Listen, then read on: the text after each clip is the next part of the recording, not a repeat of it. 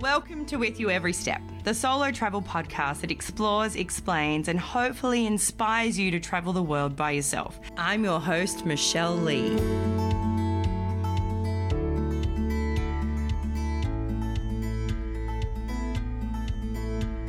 Welcome back to With You Every Step. This week, I have an episode about something that, to be honest, I actually have no idea about. I didn't even know this existed. So I have invited Sasha Curdell to talk to me about her Jewish background and heading to Israel on a birthright. You'll also hear a little bit of rain in the background. Actually, that's a lie. It's a fair bit of rain. It rained really, really heavy. And also you might hear some thunder. It's not throughout the whole episode, and I've tried to clean it up as much as possible so it doesn't hurt your ears when you're listening. So please be patient.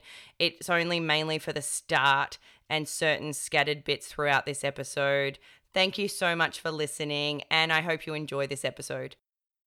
Thanks, Sasha, for joining us today. Now, you are going to tell us about your trip to Israel, which I'm really excited to hear about because I've never been to Israel. And it looks amazing. So when did you go? I went a couple of years ago, and I went from, when was it, like the 16th of December, and I think I came back Boxing Day. Oh, you were there over Christmas. Yeah. It was like the first Christmas I'd had away from my family, and it was actually really cool to be there over Christmas. Okay, let's backpedal actually. I've jumped way too quickly into this. I want to know how you ended up booking this trip to start with and why you decided to go there. So I have Jewish heritage. My mum is Jewish. Being Jewish has always been like really important to me. I've never been that religious, but just the tradition and the sense of community, and I've sort of been out of it, and I feel like I don't really know very much, but it's just an important part of who I am. So I found out a few years ago that you could go on this thing called Birthright.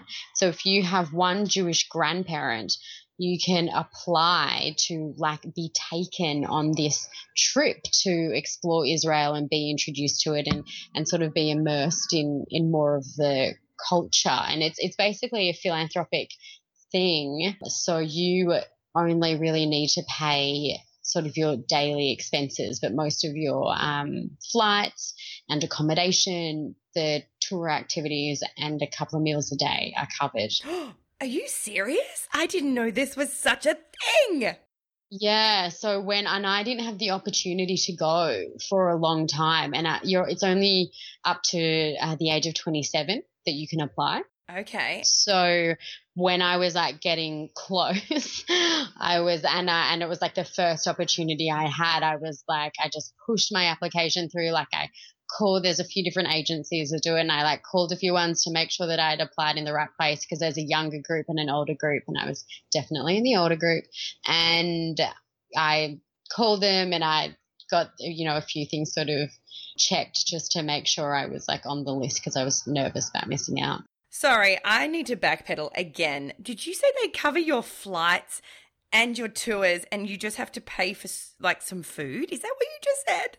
Yeah, so you like about one meal a day, and anything else, like any other food that you want, you buy, but you basically get most breakfast and dinner or something like that. Like most of the time it's in your accommodation unless you're going out, and then it's your own cost, and then any sort of stuff that you want to buy along the way. I sort of underestimated how expensive it was still going to be because there's obviously still a lot of costs with traveling, but it was pretty incredible to get the opportunity to, when you don't have money to travel, to get to go away and have a really meaningful trip. It sounds amazing. How do people apply? So there's a few places you can apply, and I won't be able to remember all of the names, so I can possibly send them to you after, and you can, put the links in the info for people. Yeah. But basically if you search Birthright and you sort of search where you're going to be leaving from, because there's a few all around the world, and they take sort of young adults to Israel. So if you search the Birthright and then where you're leaving from, you will find a few different agencies that you can apply to. And it's a bit of a process. You do need to write like a bit of an essay why it's important to you and your family background. And the reason why they say one Jewish grandparent is because you were eligible to be ostracized and persecuted in the Holocaust for having one Jewish grandparent. So they're like, if you were eligible to be targeted in the Holocaust for having one Jewish grandparent, we will invite you for having one Jewish grandparent. So it's quite beautiful. That is beautiful. Yeah. Wow. And horrific at the same time because that's the history of it. But yes. It's so sad. It's so, so sad. But it's sort of this light at the end of the tunnel. I had no idea about this at all. I'm so happy that I'm getting to talk to you. And hopefully somebody else out there that didn't know this might be able to listen to this and be able to go on the same journey that you went on. Okay, so you had to write an essay, and I'm assuming not everybody gets selected because I'm assuming there would be a lot of people applying.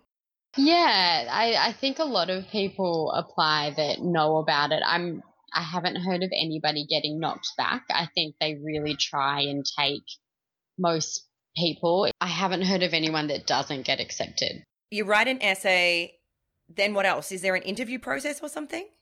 Yeah, so you basically then once you've written the essay, you've chosen what dates you would prefer, then you go into a pre-interview, and it is to make sure that you are the right person to join the trip, but also that you can handle the physical demands of the trip and that you fully understand sort of what you're getting into. And it's really nice because your interviews with one of your guides, with one of your tour guides, which are almost your age, just slightly older. And so it's sort of nice to meet them too. Yeah, it's really good to be able to see and meet the person that's going to be your guide before you go on the trip. I guess that's taking a little bit away of your nerves with you because you were going by yourself, weren't you? Yeah, some people went with people they knew. So what happened after the interview was then we had a meeting, like a tour meeting where everybody who was going on the tour from Melbourne, we'd met the younger group and the older group from Melbourne, and we were then going to join a Sydney group. Could see a lot of people had applied with friends. They did know people, like we had one couple that went, like a lot of people didn't know people, but then some people did have friends. So it was an interesting dynamic. And you were by yourself? Yes. Yeah, I went by myself. But I was excited to go by myself. You know, like I haven't really traveled alone. So it was sort of the closest thing I got to at that point that was like within reach of traveling alone and having my own adventure. Yeah, it's good. I'm a big bragger on solo travel and how important it is for finding who you are and getting confidence. But I think even doing it that way, you're still making the choice to go by yourself. It's even though you're in a tour group and you've got people helping you, it's a smart way and a good way to do it. Well, I feel like it also means you're open to who you're going to hang out with. You haven't already decided on, you haven't got friends that you're going with that you're going to be talking with the whole time. You're sort of open to meeting people. Or stuck with if things don't go well and then you have no choice. Exactly. So, I loved it. I think it was just the coolest thing to – and being away on Christmas, I felt like a rebel.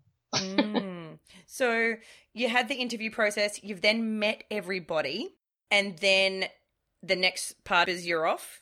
Yeah, basically we met everybody. I got our itineraries and we had to organize Israeli like SIM cards, and the Israeli security system is a bit different. So like we had to have, I know when you travel all the time, you have to have a visa that has at least 6 months on it.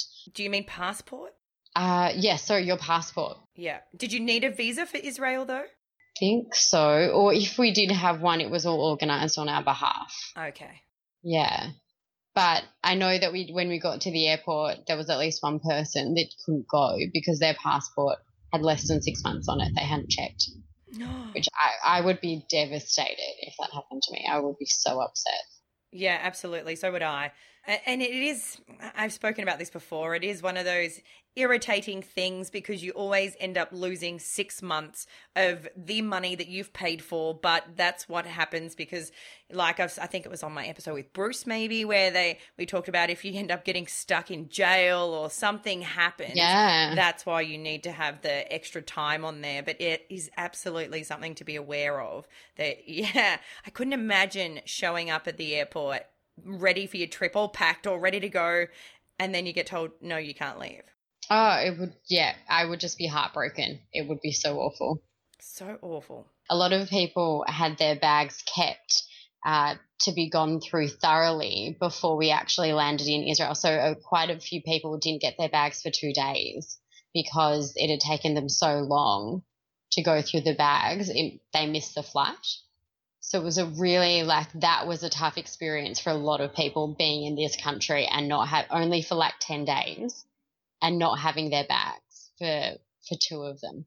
Oh, they just didn't make the plane? They just... In our layover, they got searched and we got questioned, and it was like very intense questioning, and we knew that our bags were getting searched. We had to show them our carry-on and actually physically show them what was in our carry-on.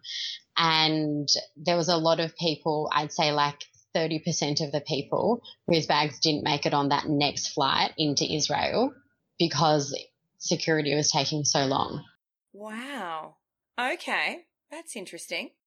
Yeah, it's one of those things where a lot of people got really, really angry, but at the same time, I sort of felt like, yes, it's really annoying, but this is just like, it's Israel. It's what they've got to do.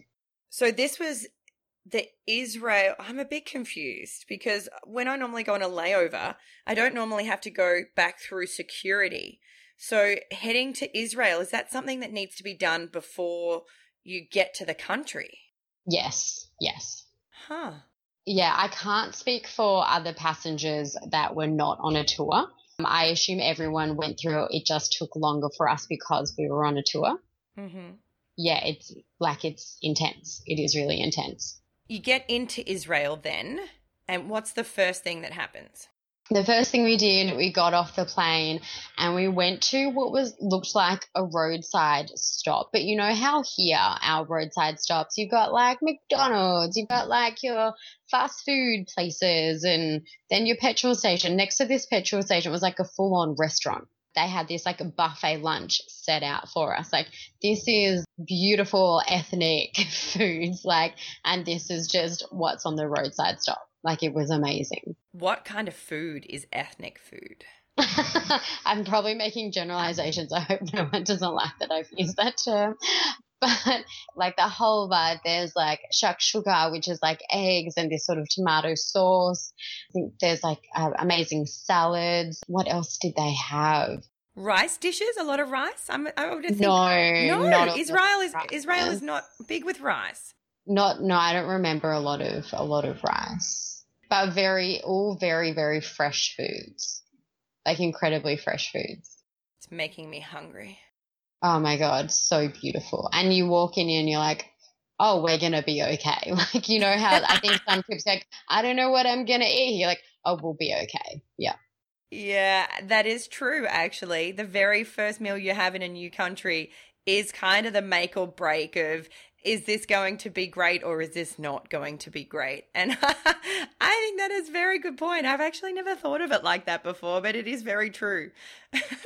And what I remember too was that, because I'm not a coffee drinker, their tea was like black tea, but with peppermint leaves. And this was normal. Where has this been all my life? Like, I don't like black tea, but I would drink it with peppermint leaves. Yeah, I remember in Egypt there was a lot of peppermint tea.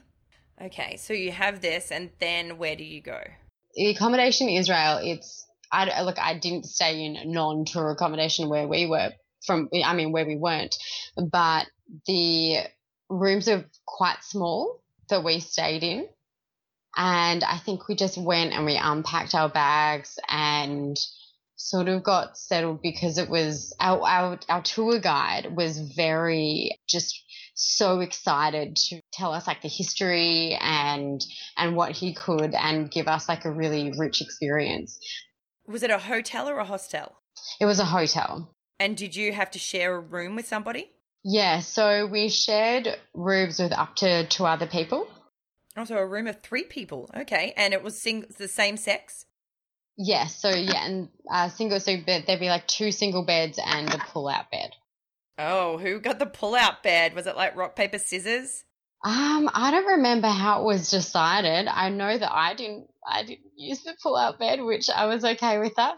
And oh, you know what happened on the first night? I left my spare charger and my wall adapter in the first hotel. So on the very first night, I lost all of my electricity sources. Oh, no. And were you able to get it back? No, I just bought a portable charger, and I borrowed other people's chargers to charge that, and that's not ideal. If I, had done that over again, I would have had another spare. I wouldn't have just been traveling with one, because I think that's something that you just lose them so easily, and they can be quite expensive in different countries to replace. And yeah, and it's not always easy to be able to replace them either. I am super, super vigilant with making sure that I have all of my chargers, because without charge, without power, can't handle it. Yeah. So I make sure all the power points, wherever I put them, I make sure I try and keep them to the same power point. So I try and use that one power point so I don't have them in different ones, because otherwise I find that can be something that could be confusing, where you might leave something behind. Exactly. And it's just so easy to do, especially when you're in a rush and you need to leave and you think you've checked, but it blends in. So what was the first touristy or heritage thing that you did? One of the first things that we did was we actually went to the Holocaust Museum. Oh, that sounds intense for when you first get there. It was actually really beautiful because of how they have turned it around from being this negative to this museum that is actually about bringing the identities back of all the people impacted and who lost their lives in the Holocaust. So they have this, it's hard to describe, but it's like this circular room, and it's all just shelves, and they are regaining the identities of people who lost their lives in the Holocaust. So profiles about people, and anyone who knows anything about someone who died in the Holocaust and can give them information. It gets recorded into these books, and they put it in this library. Wow. And I would assume that a lot of the people going on these trips would probably have family members that were lost in the Holocaust. Yeah, and it's really, really special because it means that they're no longer just a number that died. It's taking away that just a number.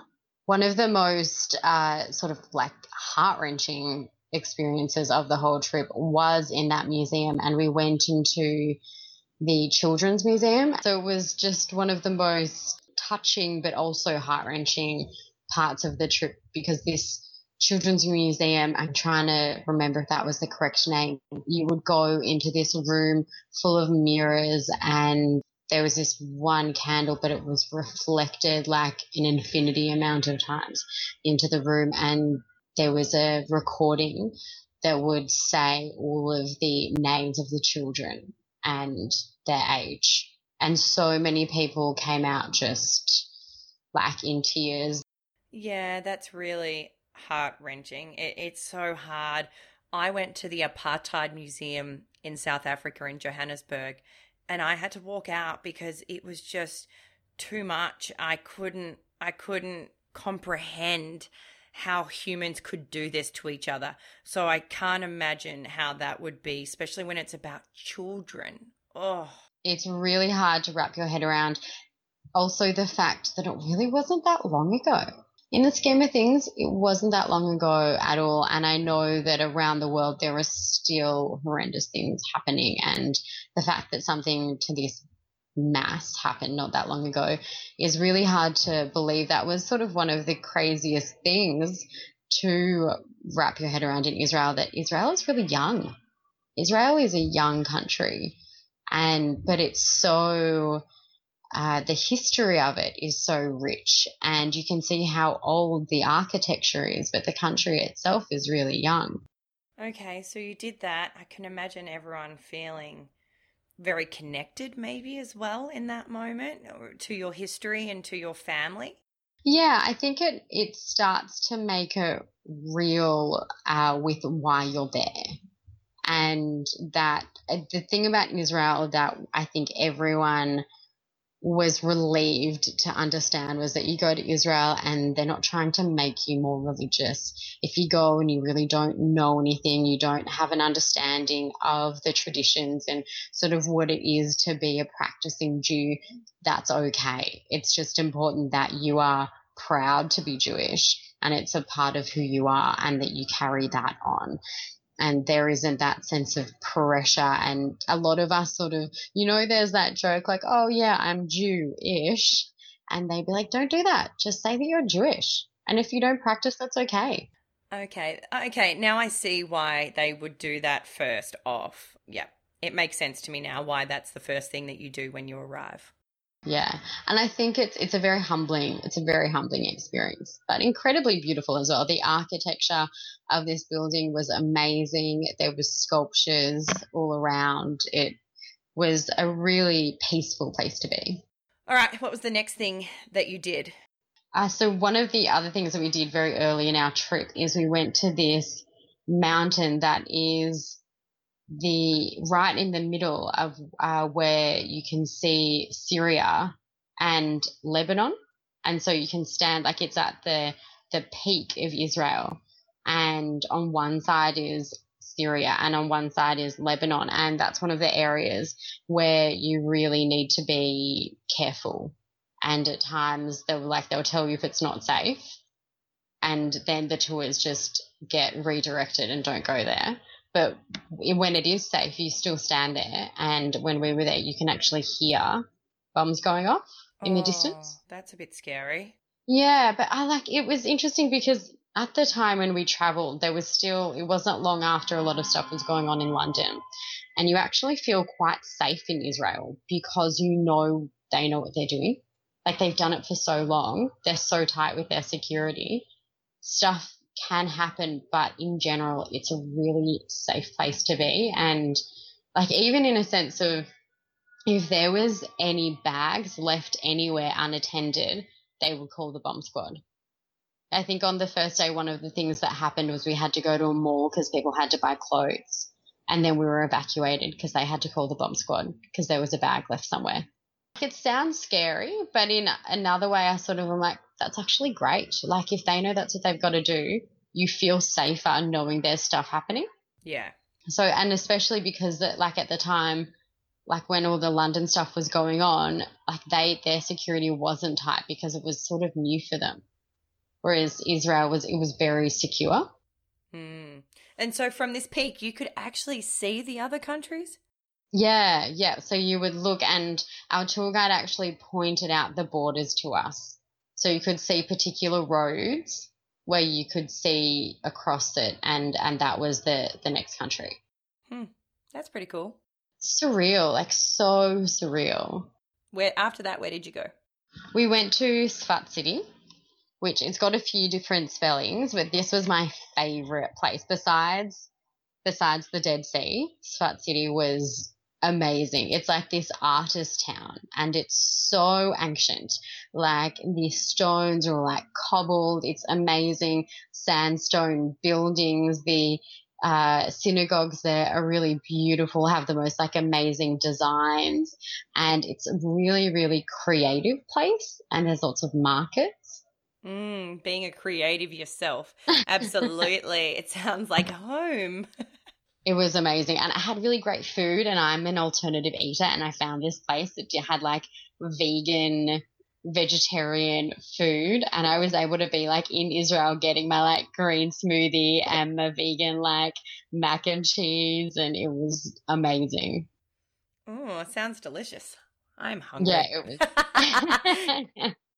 Why were you in this town? Is there a purpose for it? It's just because it's a really beautiful town. Yeah, it's one of the places that if you go to Israel and you are traveling around Israel, you do it's just such an amazing spot to hit. There's so much rich history there, and there's so much you can do. There are so many markets. There's so much food, and the outlooks. Like, what's really incredible in Israel is the outlooks. Like, we did a lot of hiking while we were over there, and it's such a mountainous place. You're like in the middle of the city and you get these like incredible views. So part of the tour was to be hiking around? Yes, we did a significant amount of hiking when we were away. And what was the purpose behind the hiking? It's about having the connection to the land and how the Jews sort of fought going through the land and building a city and community like on this land, and you have to sort of be a part of the terrain to really understand it. It's something that it's one of those things that you can hike anywhere, but you go to Israel and it's a different sort of spiritual experience because you're connecting to the history, even if you're not Jewish. And I think anybody and everybody should go to Israel, even if you're not Jewish. Sounds lovely. Yeah, it was. It was interesting because we had quite a divided tour group. Some people sort of took the experience a lot more seriously than other people. Yeah, I was thinking that earlier when we were talking about the fact that it's basically free, apart from a few things. And I was thinking, wonder how many people would be taking advantage of that instead of actually what it's designed for, which is really connecting with your past.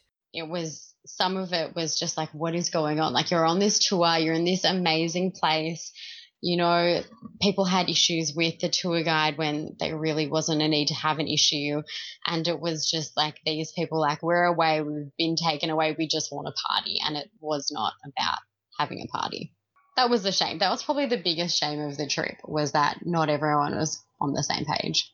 And I think that's going to be every single place you go. There's always people that have a different expectation of why they're going and what they want out of their trip.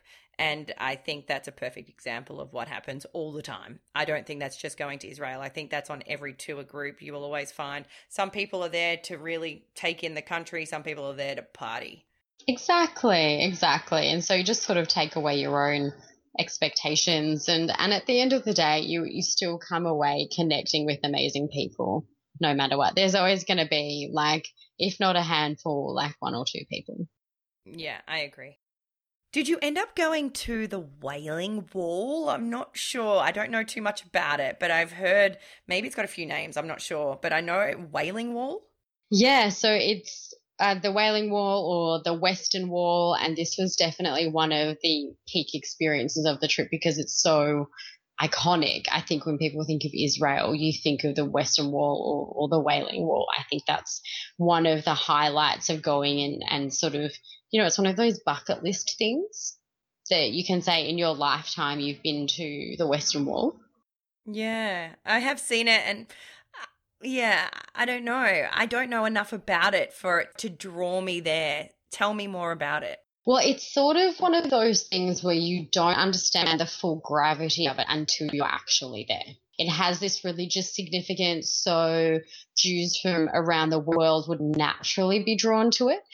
But even if you're not Jewish, it's an incredible experience because when you are there, you actually feel the generations of people and the people of like sort of ancient times that have been there, and you can feel it. Like, it's a bizarre experience where you have to really be there to understand what it feels like. It's an energy level, right? It's like being on the Amazon. It's the energy around it. It's got this feel. I agree. Some places you can't explain it. You just need to feel it. Now, how big is the wall? I'm kind of visualizing the Great Wall of China. Like, how long does it go for?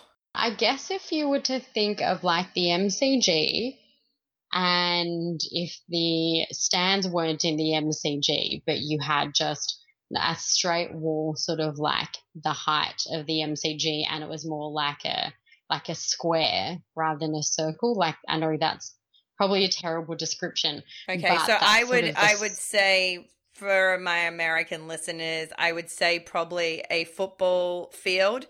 And that's kind of squarish. And so, all right, probably that distance maybe?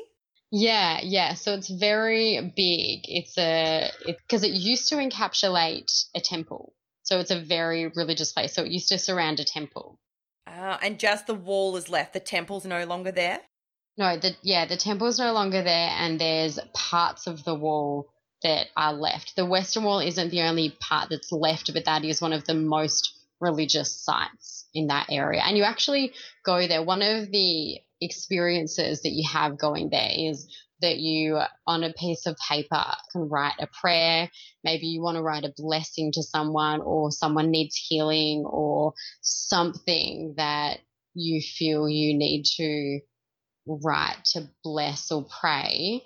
And even if you're not religious, it's, this goodwill that you can bestow, and you can write it on a piece of paper and tuck it into the wall.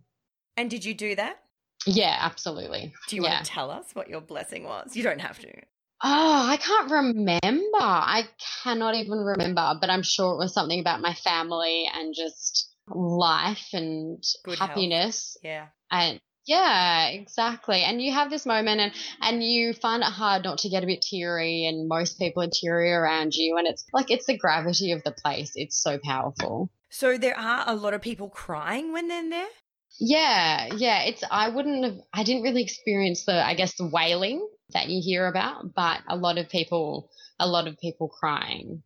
And so do you all just line up together? How does it work? Because do you kiss the wall as well, or you just put the paper into it? It's up to you. Some people will kiss the wall when they put the paper in it. I'm not sure if you are more religious, if that's something that you do. Did you pucker up for the wall?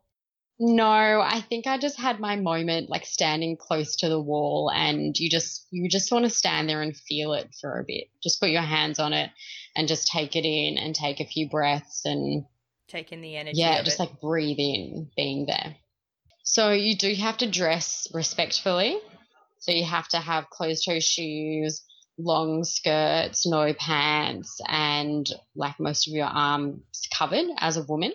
To actually take that into account when going to the wall. And it is sectioned off. So half of the wall is for the men and half of the wall is for the women. So that's really quite traditional. That's, very orthodox. And even a lot of bat mitzvahs or bar mitzvahs happen at the wall. So you'll hear some dancing going on, which is really cool. Some of the things that we heard with bar mitzvahs, so boys actually being bar mitzvahed, and while there's people really emotional, there's also people dancing on the other side, and which is amazing. There's these celebrations happening at the same time. Okay. And do the men have to wear anything in particular? I think the men, it is about being not in jeans and closed-toe shoes from memory, but... Now, I'm not religious. I don't know much about the Jewish religion at all, but there is a little hat that men tend to wear. Did they have to wear one of those when they go to the wall? I think if they didn't, so it's called a yarmulke, and if they didn't have a yarmulke, then they had to wear a hat. So in some way, I think they need to cover their heads. It was an amazing time in Jerusalem because it is such an ancient city, and there's so much life in it, and it's something that you can't quite understand, that they haven't been there forever, that the Jews haven't been there forever because it's so ancient. And we went past schools and saw the children playing, and we went past these shops, and I'm not sure if you know what halva is. Something you eat? Yeah, it's a sesame seed dessert. Yeah, I think the Greeks have a halva as well. Yeah, exactly. And it looks like when it's, fresh, it's the size of a cake. And walking into shops, there was halva, and mainly halva, and then some lollies and some other things, and you would just see these massive cakes of halva, and some of them would have M&Ms on them, and then pistachio, and then you'd have the plain ones or the nut ones or Nutella. It looked so amazing, and it was so visually delicious. I just wanted to take them all home. Okay, what was the other parts of your trip? So your trip lasted 10 days, did you say? 10 days. It was such a whirlwind for 10 days. I can imagine it going so quick as well. Before you know it, you're home, and then you've got to digest it all. Yeah, absolutely. A lot of people were able to stay for longer or continue traveling. And I think that really would have been the ideal way to do it so that you could just, after being on such a whirlwind, like just stay for a few days and take it in and just feel still for a bit and allow it to sink in. And how does that work though if they're going to be paying for your flights? So basically, if you don't want to come back and you're able to stay and keep traveling, then you just basically like sacrifice your flight back home and you have to pay your own way from there on. So Okay. just that flight just doesn't get used. Yeah. Oh, I get you. Okay. But surely they've paid for it though, haven't they? They would be losing their money Yeah, but I think they sort of have to, like everyone has the option. to be able to come back. Okay.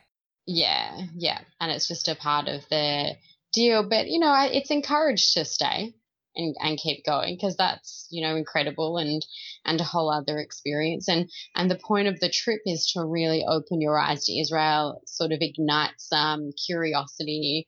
And I think if it sparks some interest or further interest in the religion for you, then they see that as being a huge benefit because being Jewish is not as popular now. Sort of the Jewish population is going down. So I think if they can keep the practices going, then that's really part of the aim. Oh, tell me about Christmas. Yeah. So because, in Israel, it's a Jewish state, a Jewish country, they celebrate Hanukkah.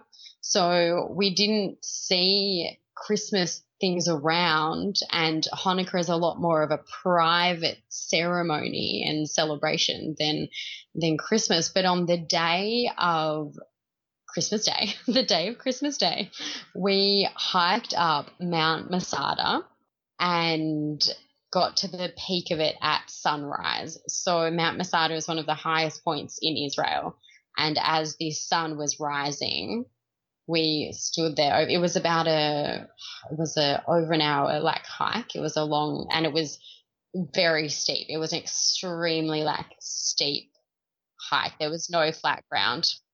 I'm not the fittest person, and it was really, really difficult for me. So it was a real point of like it was an achievement. When I got up the top, it was like something that I didn't think that I could do. And somehow I made my way up the top. And the other option that we had was to have another bat mitzvah or bar mitzvah either for the first or second time on the top of the mountain. Did you do that? Yes, I did. And that was really special. When I was bat mitzvahed, I felt like I was really young. I knew that this was sort of a part of who I was, but I didn't really understand things. And when I chose my Jewish name, because I didn't have one already, I just sort of chose it out of a book. And then it was similar to a friend's of mine, and I just didn't really feel strongly about having an identity for myself and understanding my place in it. And so I decided to redo my bat mitzvah on the mountain, and I re-chose my Jewish name, which is my actual middle name, which is my dad's mother's name, and that's not Jewish, but the name of it also has Jewish origins. And so I was able to actually take my own middle name and claim it again as a part of me and my history. That sounds lovely. It was one of those moments where you go, oh, this is exactly where I'm meant to be. And as much as the trip was really difficult in a lot of ways, it was a physically challenging trip. It was very fast, and there was so much information. Like you just felt like, you weren't going to be able to absorb as much as you wanted to just in that moment, being like, no, this is really right. This is where I'm meant to be. This is a day that I'll never forget, because rather than being at home on Christmas, which is lovely and beautiful, I'm in this place, in this historic place, and reclaiming a part of myself. Yeah, it sounds really enlightening, and it sounds like something that I'm just thinking about a 20-year-old doing this, and I can't see them getting as much out of it as being closer to the age of 27. Mm. And I think it's interesting that I cap it at the age of 27.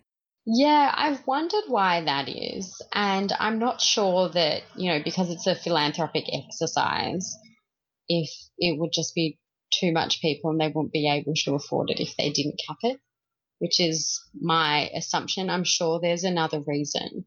But I know, like, my mum's never been to Israel and she would love to go and it would be extremely special for her. And I feel like it would be amazing for all those other adults above the age of 27 with Jewish heritage to go. Even if they did it from 25 to 30. Yeah. I kind of think that I can imagine the younger ones going there and, like you said, not taking it as seriously as it sounds like it should be taken. Yeah, and I think you're allowed to have fun. I don't want to take that away from the experience. It is meant to be a joyous experience where you do get to celebrate being there. But I think it's also recognizing that, a lot of people couldn't make that happen on their own. And you are being given this experience, which I think Ireland is the only other place that does a birthright in the world. Yeah, I just think of myself at 20. There's no way that I would have been able to open up enough to be able to accept the enlightenment that sounds like you had.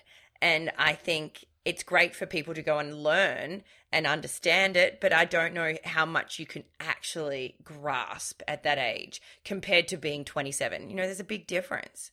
I would say that there is probably a benefit of going back, like, when you're older and looking at it with a bit more life experience. But I think it's, they have the experience that they needed to have then. And I think that's, going to somewhere like Israel, I honestly don't think you need to be religious or Jewish to go and appreciate it, because I think you go to somewhere like that and you have the experience that you need to have. Makes me want to go to Israel. You should. Oh my God. One of the most incredible areas of Israel was the Dead Sea, and I could see you there. It doesn't sound like enticing because it's called the Dead Sea, but it's like exotic. So the Dead Sea, is that the sea that you're not meant to put your face under the water? Yes. That Why is the one. is that? That kind of freaks me out a little bit. Well, it's not that hard to do, to not put your face under, but the salt is so strong that it's bad for your eyes.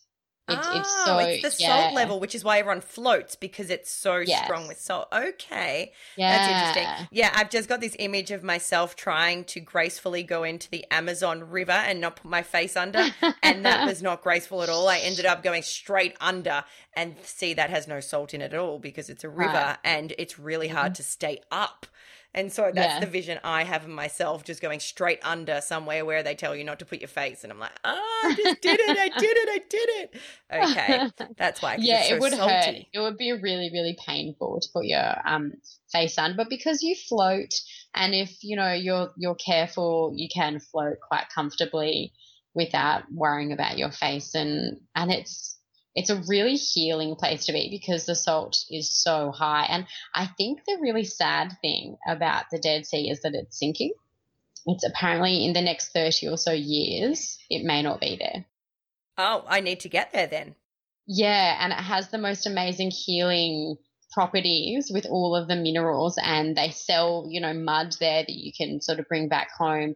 And a lot of people, in their bathers would just like cover themselves with mud as like a bit of a treatment. I have seen images of that. Yeah. Yeah, but you do. I think that's one of the things, like, people need to hurry to the Dead Sea, but then when they can get to like the Wailing Wall. All right. You've sold me. Dead Sea, Wailing Wall. I've got it. I need to get there. Okay, that's really interesting. Is there anything else about your trip that you would like to tell us? Tel Aviv is probably one of the most modern cities that we went to, and it's quite strange to be in an ancient country and go to a city that's really quite modern. Would you recommend people staying in Tel Aviv at all? Yeah, I would. I think you definitely have to look at your accommodation and look at reviews. But definitely, I think Tel Aviv, was quite a fun place to be. And as a Jewish person, you don't need to be scared about going there and feeling like you're not Jewish enough and you don't know enough. which is a huge relief. It's a massive relief rather than thinking you have to go and be like, oh, I don't, this is, make excuses why you don't know stuff. It doesn't matter. Yeah, that's a really good tip for people that are wanting to go there and feel like there might be that something stopping them. Just go, just do it. The shekel is significantly lower than the Australian dollar or most other currencies around the world.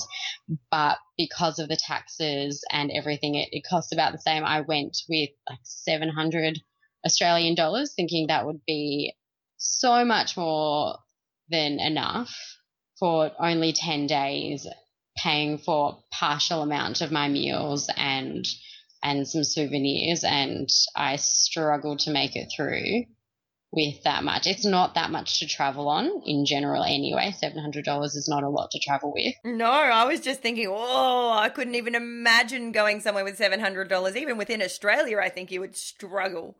Yeah, exactly. But I hadn't, because it happened so quickly, I hadn't gotten that much together. And I was like, looking at, the shekel, and I was like, no, it should be fine.